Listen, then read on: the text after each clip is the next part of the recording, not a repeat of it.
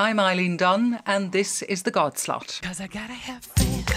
I gotta have faith. Because I gotta have faith. I gotta have faith. In a week where the Papal Nuncio to Ireland, the Holy See's ambassador to this country, visited and preached in two major Church of Ireland cathedrals in Northern Ireland, joy was expressed at the reopening of Ireland's embassy to the Holy See. One senior Vatican figure remarked that the opening would mark the end of a painful period in relations between the two states. In Pennsylvania, the Reverend Thomas Ogletree, a retired United Methodist pastor and former Yale Divinity School dean, will face a church trial on March the 10th for officiating at the wedding of his son to another man. Last month, another pastor of the same denomination was defrocked when tried on the same charge. In Australia, parents' complaints about a Christian group running religious seminars in public schools triggered a warning from the Victorian Education Department to principals about potential policy breaches. Campaigners for secular public education said it was inappropriate for Christian evangelists to make presentations to students, arguing that parents were often unaware of the nature of these activities. Well, with very definite traces of spring in the air, the Brigid of Faughart festival prepares for what Irish tradition holds to be the first day of the season, Lá le Brigid. To tell us more about the festival and the saint and goddess herself, we're joined now by teacher of spirituality Dolores Whelan. Who was Saint Brigid, Dolores? Saint Brigid was the Christian embodiment of the goddess Brigid, who was a huge important part of the Irish spiritual tradition and culture right back to the time of the Tuatha Dé Danann and Newgrange. So Brigid evolved over those many millenniums. So she became, in a way, the most important saint after Patrick in the Irish tradition. So are you saying that the Saint Brigid, as we know her, didn't actually exist? No, I'm not saying that at all. She is reputed to have been born in Faughart in County Louth sometime around the middle of the 5th century, and that she eventually moved from Faughart to Kildare, where she set up her monastery.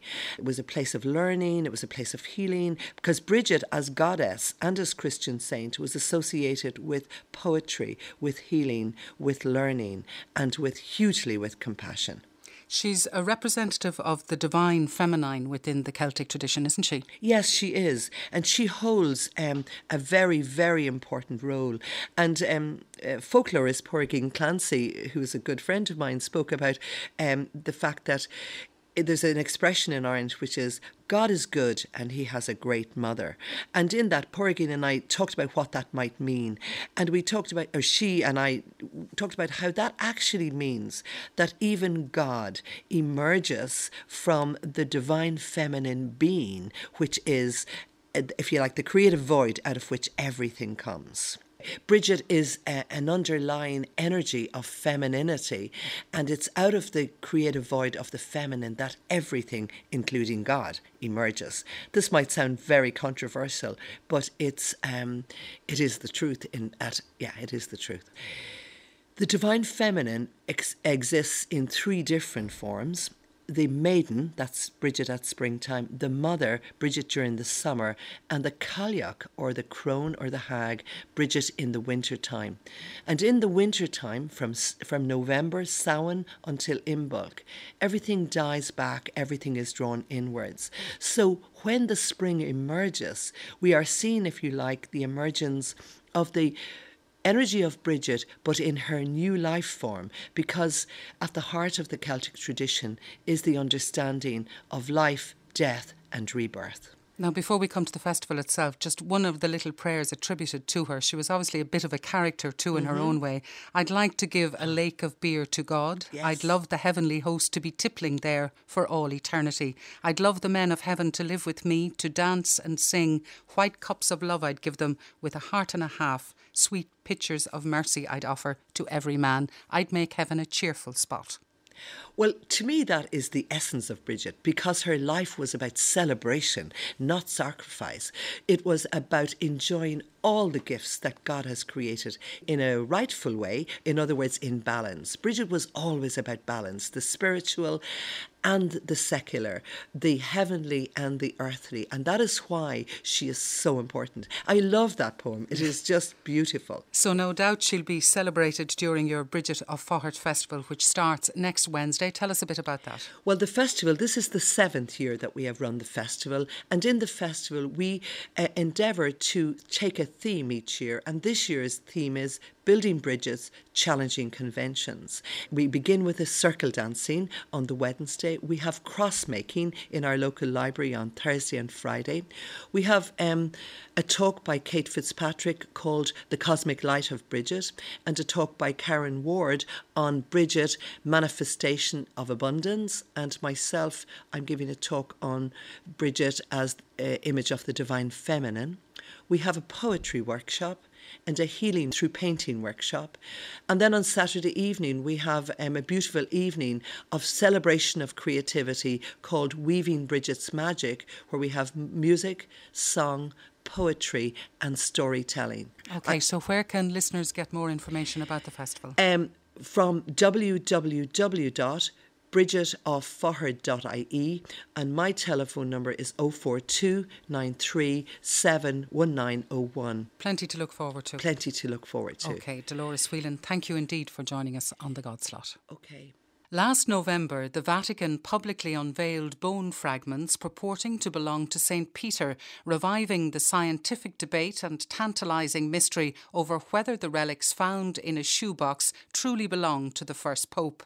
Author and photographer Paul Koudenaris spoke to Jerry McCardle about his field of expertise, the relics of saints and martyrs, and he began with the first saint associated with this type of devotion. Polycarp was in the Middle East. He wasn't in Rome. And he was an octogenarian bishop, a very old man who had been martyred by the Romans for continuing to insist on the Christian faith. And while they were burning him, his followers had gathered around. They believed this miraculous transformation had occurred with his flesh, that his flesh wasn't burning and it turned somehow golden. So they wanted to collect his blood in his body. And so that's the first known Christian martyr whose relics were preserved. And after that, it started to become very, very popular in the early church. You know, if you go back and read St. Augustine, he talks about the martyrs and he calls them saints. I mean, the terms saint and martyr were interchangeable at one point in time. And the true measure of a Christian is being willing to accept martyrdom, being willing to accept that role. And these martyrs were very, very important in the Roman catacombs. There were pilgrimages to visit the tombs of martyrs and be near those bones because those bones were considered blessed.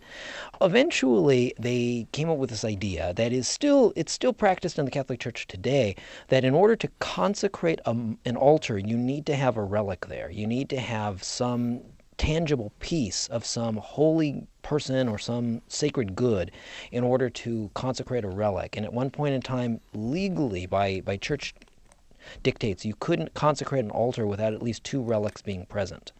In the relics that I studied, these Counter-Reformation relics, the first thing they would do when they translated a relic was to open what they called a miracle book, and that was just any reports of strange or miraculous or wonderful phenomena that could possibly be associated with the bones. So on a popular level, miracles were necessary to affirm a relic's validity. You mentioned the Counter-Reformation there, but let's talk about the Reformation, because the Reformation comes and relics are no longer acceptable to the Reformers.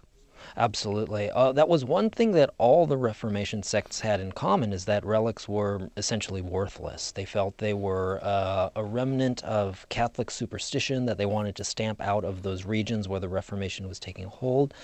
And furthermore, the basic accusation made against relics is that they represented a form of necromancy, which theologically they don't, because theologically the relics actually have no power. All power comes from God. The relic is really just a fancy devotional aid.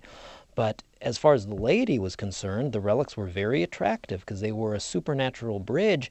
And so the Protestants weren't exactly incorrect. The people were praying to the relics and were looking at the relics as sources of power, not God. And one of the Counter-Reformation dictates wasn't just to substantiate and uphold the relics, but bishops were told that they must instruct their parishes in the proper use of relics to make sure that this kind of what amounts to idolatry does not continue. Was there a hint too with the reformers of the same thing, the same objection they had to indulgences, that people were selling indulgences? Were relics, were they kind of a money-making thing? Relics were a huge money-making thing at one point in time. Part of the money-making scheme with relics was finding anything that happened to look old and selling it as some holy product. And this had been going on since the Middle Ages, when crusaders would come back with any old piece of bone and sell it as a remnant of John the Baptist or anyone else, and some of these were proven not even to be human. You know, Saint Rosalia down in Palermo, who is the patron saint of the city, it was later proven that her relics in the church are the bones of a goat. And this was not uncommon. If you read John Calvin and Martin Luther, they talk about this. They talk about Catholics worshiping bones of horses and dogs because some of these were not real. And as you said, it was a money-making thing. This goes back to St. Augustine even. St. Augustine himself had already, back in the day, complained about relic sellers who were hawking fraudulent merchandise. So the Reformation happens, and then comes the Counter-Reformation. Yes. This is the Catholics kick back. Yes. And the theory is, if I get it right from your book, if the Protestants don't like it, then we're going to promote it. So they say, let's have relics. Exactly. Well, anything that was standard Catholic practice that the Protestants tried to debunk, of course, the Catholics would go overboard trying to promote, because this is where difference is created, right? It's in those things the Protestants disdain that the Catholics uphold that difference can be created between the churches. And the one thing about relics is, like them or not, you have to admit that they are attractive, especially to the laity, because they are supernatural bridges and they have this sensory, tactile quality, which is very, very attractive. And the Catholics knew that they had that quality. They wanted to promote the proper usage, but they wanted to also capitalize on the popularity of relics with the laity to draw people back into the church, to give them impressive relics, to give them these impressive, tangible bridges, and to use that by showing relics of such glory that it would really announce that the church is back and the church is strong. And those relics that they started shipping, coming from the Roman catacombs, there was an analogy involved. You know, if they were martyrs from early Christian days, they fought to uphold the true faith, and sending remains of martyrs into churches in places like Germany, where that battle was now going on with the Protestants, there was an analogy being drawn. You know, at one point in time, people gave their lives for establishing the faith, and we need to do the same thing again, because the Protestants are basically the new pagans.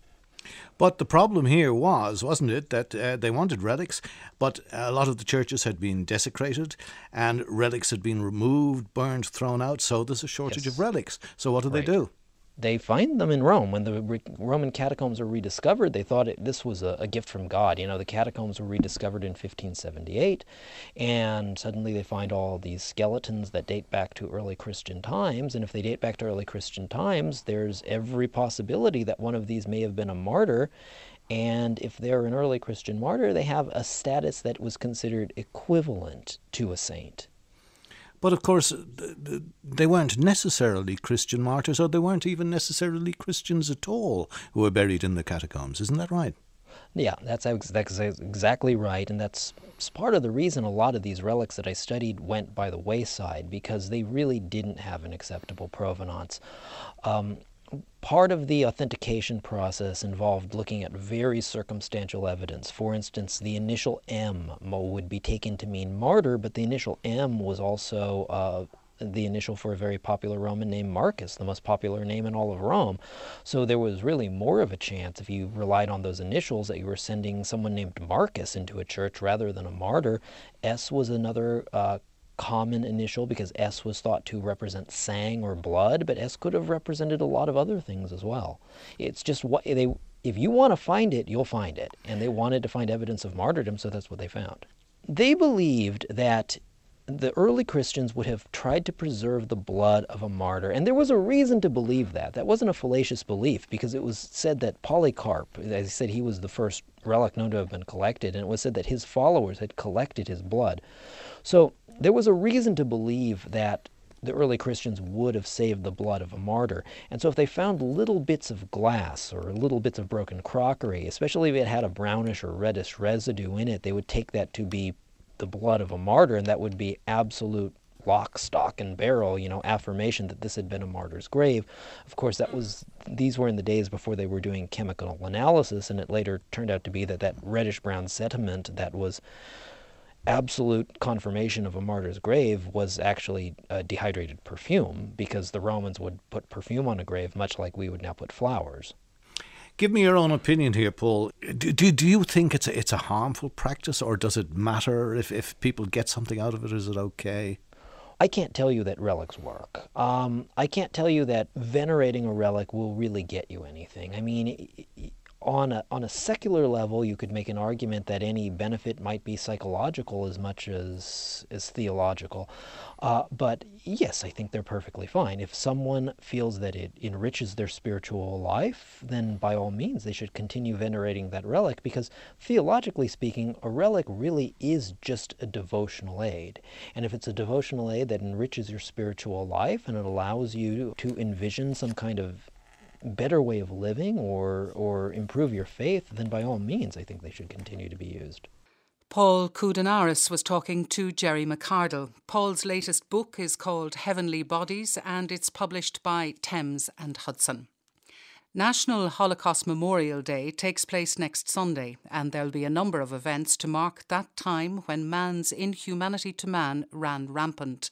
On RTE1 television at 10:30 on Sunday night, in our Would You Believe series, The Children of Clonan Castle tells the story of how in May 1949, 100 Jewish children who had miraculously survived the Holocaust were brought to Clonan Castle in Westmeath for a year to recuperate from the traumas of the war.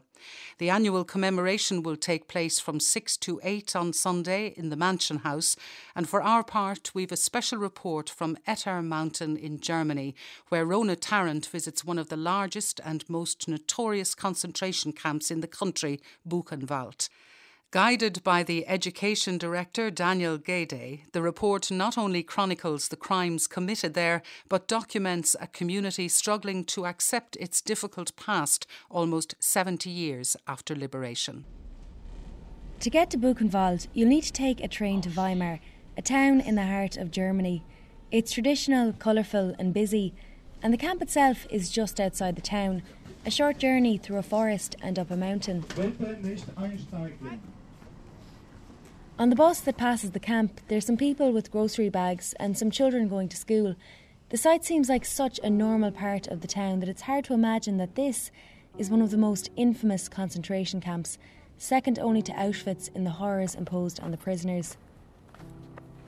It's January when we arrive, so the place is covered in a blanket of snow. Unlike the town, it's cold and quiet, with only a few visitors. I think it's good that nature can take over again. Even places which had been a place of murder or so. Otherwise, we would live in a huge desert here in Europe. That's Daniel, Director of Education here. This was 37 then, and Dachau was 33. And this was done on plan, just beside a quarry in the middle of a forest. So somehow hidden, and on the other side also not far away from the city. And therefore, it was a clear threat to everyone, a danger. So be careful, don't speak up against the government, otherwise they will take you up the hill and you will not return. And for the Nazis, the contradiction between culture and torture didn't exist. They would say it is a necessary part of our society to have camps. To make sure that we can go into the National Theatre downtown in Weimar and having no Jewish melody and no Jewish musicians and no Jewish actors on stage, it is necessary to have a camp and to make that cut. And the Nazis would say if there are 3 grandparents, you are 100% Jewish. If there are less, 50%, 25% and so on. This has nothing to do with this Jewish self-description. But this camp wasn't just for Jews. Thousands of so-called communists and criminals passed through the narrow steel gates. The text says in German, jedem das seine, each for his own, would be a fair translation. It's originally not Nazi text, it's Roman law, saying everyone shall enjoy his property, his type of living. So we do not know exactly why the commander ordered to take that text into the gate. It's not Arbeit macht frei, work makes you free, like it is in Dachau or in Auschwitz. But it was clear that it would be felt as a very cynical comment. Why you were born Jewish or why you are a communist, so this is what you deserve to suffer in the camp. So where are we going to now? Walking out of this former gate, which is dividing the former campsite with the area of workshops. And as you see, there are lots of trees now. Yeah, it's Also, that area was bombed and never built up again. okay. Somehow Every memory at this site has been carefully thought out. Some of the buildings were not replaced, and others, like the SS buildings, were torn down in the 1950s. And some say this is fitting, and other stories we don't want to tell. And so, therefore, quite big areas are empty today. One of the areas that remains is a small ruin just outside the barbed wire. This was the camp zoo, where the families of the SS kept animals. One of the survivors was asked by some students how he would feel about that, standing over here where we are inside of the camp and having a wonderful view directly out where they would take care of the animals in a very good way. And he said, of course it was a short distance and I could see it well, but I tried to focus on myself because to notice how they would take care of animals would turn me desperate. And then there's another contradiction. New Nazi laws banned medical experiments on animals, so these prisoners became the guinea pigs. So they are testing sometimes remedies against epidemic diseases, which would be also spread in the German army.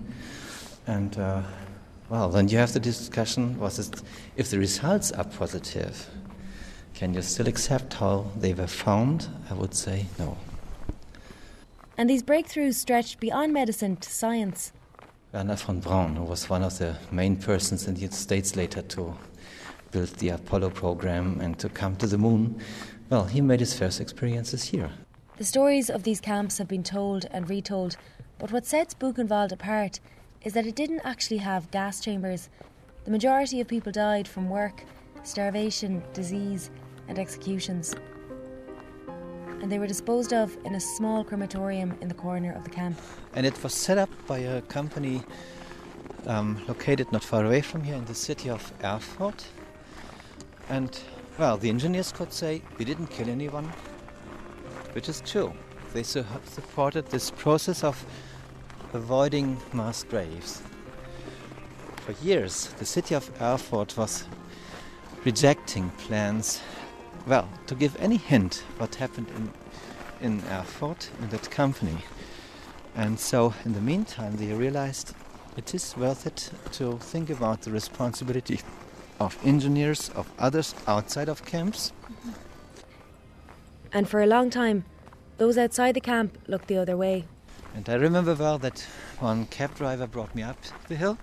He did not know that I was working here, and he started to tell that he would know this place pretty well because he was 10, 12 years old, living in one of the villages around here.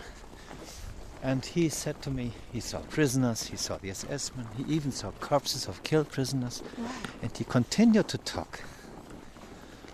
And then I asked him, if you had so much information about it as a little boy, what about your parents? And he said, they did not know anything. I told that story to another cab driver, and he asked me, which type of car was he driving? And I said, oh, sorry, I forgot. And step by step, it came out that the other driver was his father. And the son wondered why his father would talk with a stranger, but not with his own kids about that time. Probably because, again, we would meet only once. But to explain to his children what he saw and what the grandparents saw would probably be very difficult to talk about. By the time of liberation on the 11th of April 1945, more than 56,000 people had died in the camp. So in the comment of our introductory film, in the end you see a train leaving, smiling people, flags and so, and it looks like a happy end after all. And the comment says something totally different. It says, how shall we explain to our families, to our friends when we return what we went through? How can they understand that these camp conditions, how to describe that with words, with pictures and so on, because it's so extraordinary, not fitting to all the knowledge we have. And this has become the focus of Buchenwald, to somehow make this guilt mean something today. And I say we, which is also in relation to the present. If we buy something and we know it was done under terrible conditions, like clothing from Bangladesh, so there's still a reason to think about the past and to find out what is our responsibility today.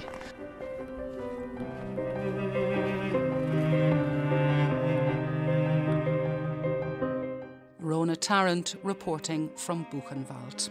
Until next Friday at the same time, from the Godslot, Go Gudi Giashiv.